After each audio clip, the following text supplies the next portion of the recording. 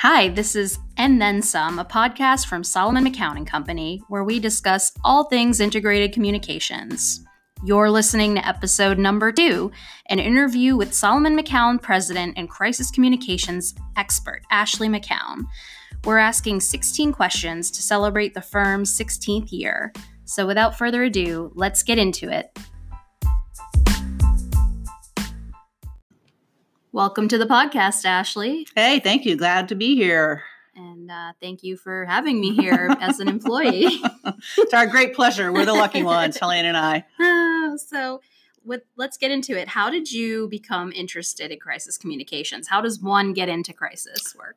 Well, in my case, much like my entire career in PR, I sort of fell into it. So the first major crisis I worked on was with Helene many years ago. Sadly, it was the shootings at the Planned Parenthood Clinic in Brookline. That was December 1994, on New Year's Eve day. I like to start small, but we got hired and she said, come on, we're going to the clinic. And we just dealt with everything we needed to. And so I learned so much then that has continued to inform all the work I've done since. Trial by fire for sure. No kidding. What skills, it could be hard or soft skills, do you think make for a successful crisis communicator?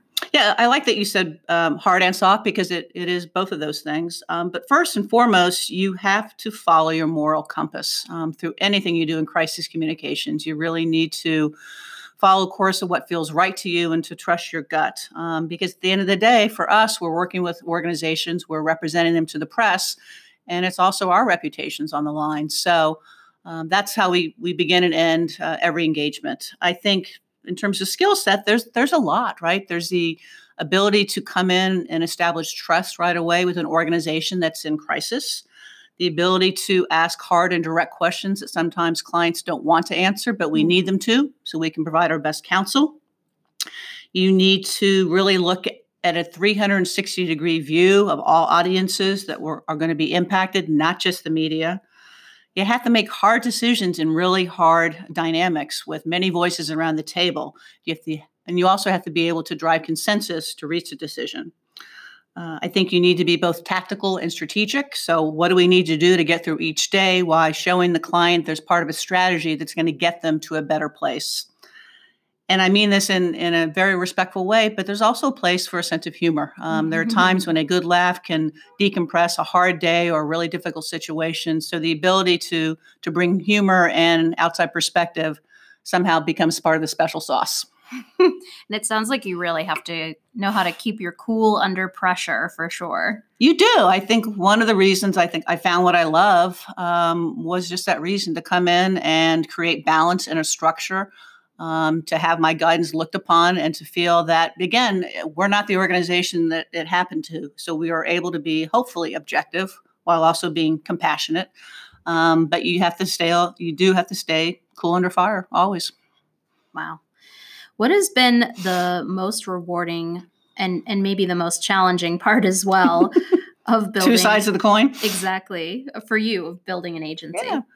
So I think a couple of things. Helene and I, built this agency to work with category leaders in nonprofits, in healthcare, in housing and real estate, to work on substantive issues in public affairs and crisis communications, and to have dedicated practices there where we can really shine. And I feel by and large, we've done that. The other incredibly important part, and you're a part of this, is to find really awesome talent that wants to work with organizations that are making a difference, that want the opportunity to spread their wings and get pushed beyond their comfort zone and have responsibility to do really, really excellent work. And we're really fortunate to have fantastic people like you to be part of a team that are helping us do that. Oh, thank you. It's all true. Yeah. No, whenever I'm interviewing people for my team, that's part of what I share with them is that, it's just a great team of really smart people, and we all get along fabulously and help one another out. Totally. It's a very collaborative environment. Yeah. I mean, people here really like each other and they like working together, and you help each other out. And I think when we go home at the end of the day, that's something we always feel really good about. And no day is the same. So thanks to Crisis Communications. Find me one person who's ever been bored a day in their life here, please. So Ashley, who inspires you? I have a lot of people, and I think different ways that I have drawn inspiration over the years. If I start with my family, both my mom and my stepdad, who has been part of our family since I was 6. But Bill was born in Holland and left Rotterdam, which was destroyed during the war. After the war was over, and literally got in a boat and came to America and made his way in the world. So he believes in the American dream. He's an entrepreneur and a very successful real estate developer. So I grew up with that. My mother, who was born in the Midwest, who probably by the time she was in high school said, "This is not where I want to spend the rest of my life," and set her sights on New York City, both for college. And that was a real battle with my grandparents to get the okay to do that. And ultimately she moved there and was a runway model and model for many of the big designers at the time. So I took from that you can pretty much do anything you want if you set your sights on it. And I'm very grateful for that.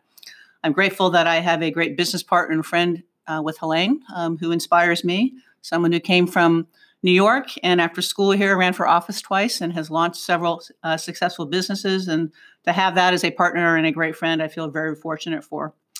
I go back to my high school physics teacher, Mr. Alcori, who taught me I may not love physics, but I can be successful in it, and taught me a love of learning. And last but not least is, for anyone who knows me, I love my dogs, our dogs, Guinness and Oreo. Oh, Guinness and Oreo. They are sweet and funny, and I think they show you with a wag of their tail that you can find joy in the small things. Oreo is a pit bull, and I have found a real passionate advocacy around that breed because there's no such thing as a bad breed. And she's a happy dog. And so I take inspiration from silly stuff like that as well. It's great to come home and see their little wagging tails, and they love you. They don't care what kind of day you had. Puppy kisses. Always loved. No judgment. Well, we're certainly all inspired by you and Helene, and seeing your partnership, and being mentors for us. Oh, thank you. It's very important. Yeah, we feel very lucky. We really do. So, what types of crises that you work on are the most challenging? So, I think there's a couple ways to look at that. One, certainly, anytime there's serious injury or loss of life, and so we're working with an organization that is grieving, is very hard because we're sensitive to that while also being mindful of external pressures, media deadlines, commentary on social media, and our need to move the ball forward and do what we need to do.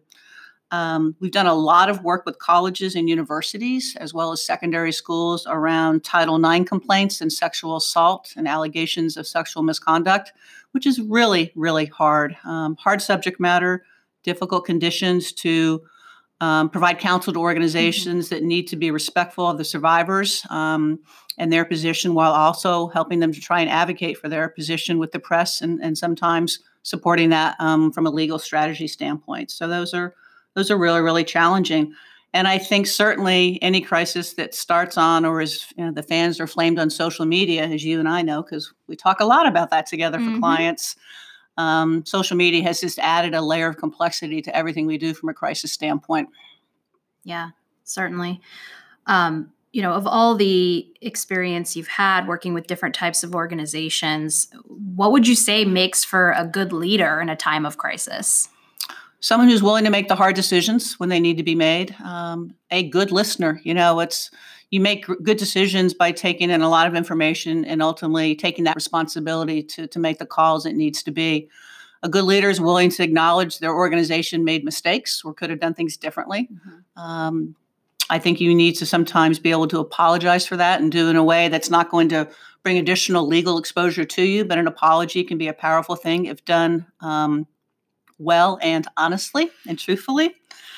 And compassion. I think when you're on the firing line, you were truly tested as a CEO and as leader. And that is how people look up to you, and they want to see how you're going to react and respond in times of crisis. And that can become your hallmark if you were true to yourself and willing to make hard calls. Yeah, as we know, there are certainly plenty of leaders that way too many don't do the right thing. Absolutely. Have you ever turned down a crisis or work because it went against your morals or something that you believed in personally? Absolutely. Look, we have to believe in the organization, the person, and good people can make mistakes. That's not a judgment call per se, but We need to believe that those we're working with are being honest with us, not trying to hide. If you're hiring us to spin your story or lie or cover up for you, go hire somebody else. We don't do that. So you have to believe very much that you can both help that individual or the organization, and that they're going to be honest with you throughout. So what are some of the benefits of developing a crisis plan for an organization and crisis training your leadership? Yeah. So people that know me are probably going to be sick of hearing this, but I really believe that it's not a matter of if, but when it comes to a crisis impacting your organization. I'm equally strong in my belief that just about any crisis can be planned, anticipated, and planned for if there's an organizational commitment to do so. And so to protect your organization's bottom line, its fundraising, its reputation, its stock market price, have a crisis plan in place, use it often, and exercise it. It's going to be part of what we're going to talk about next week at a conference that PR News is hosting on crisis communications. And I'm part of a workshop that's talking just about that, media training during crisis management. And my opening salvo is that is, foundational to an organization. It should not be situational. Fantastic. Speaking of which, can you think of perhaps, what is one of the biggest crises that you've seen happen most recently that you think stands out? Yeah, there's a lot sad to say, a lot to choose from. I think one that's sort of interesting to watch evolve right now is what started as an issue with elected officials in Virginia around blackface that you've now seen move across into the fashion and retail industry. So Gucci had a sweater, that was recently pulled from the shelves that had blackface and a piece that was pulled over your mouth. There was a pair of Katy Perry designed shoes that was equally pulled off the shelf. So anyone out there right now considering using blackface in any design on a T-shirt, pair of shoes, a purse, stop and take it off the shelf. Simple as that. Don't do it. It's never okay. Just don't do it. Just don't do it.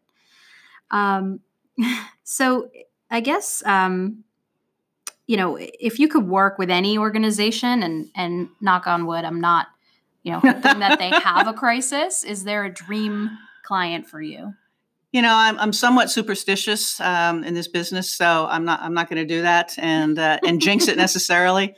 But I think what I take away from every client we've worked with is a profound appreciation for what we achieved together, and I hope that we can continue to breed that to corporations and organizations that can benefit from what we've learned over the years. Well said. All right.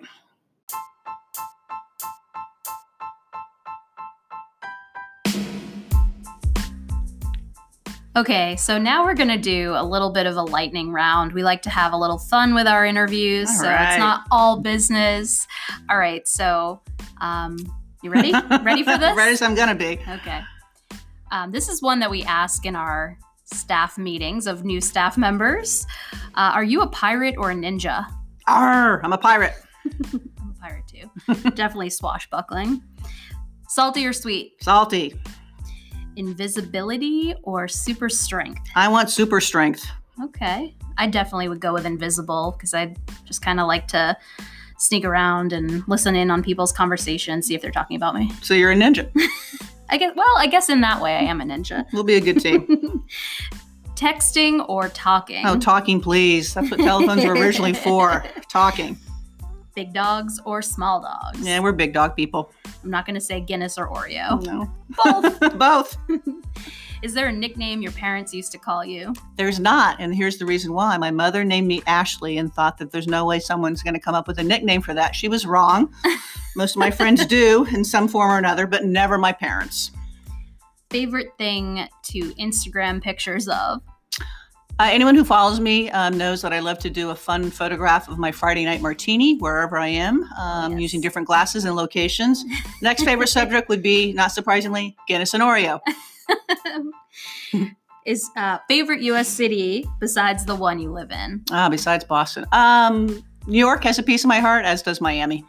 Yeah, where I grew up. There. That's right. And you'll be there next week. You betcha. 80 degrees. Bring it on.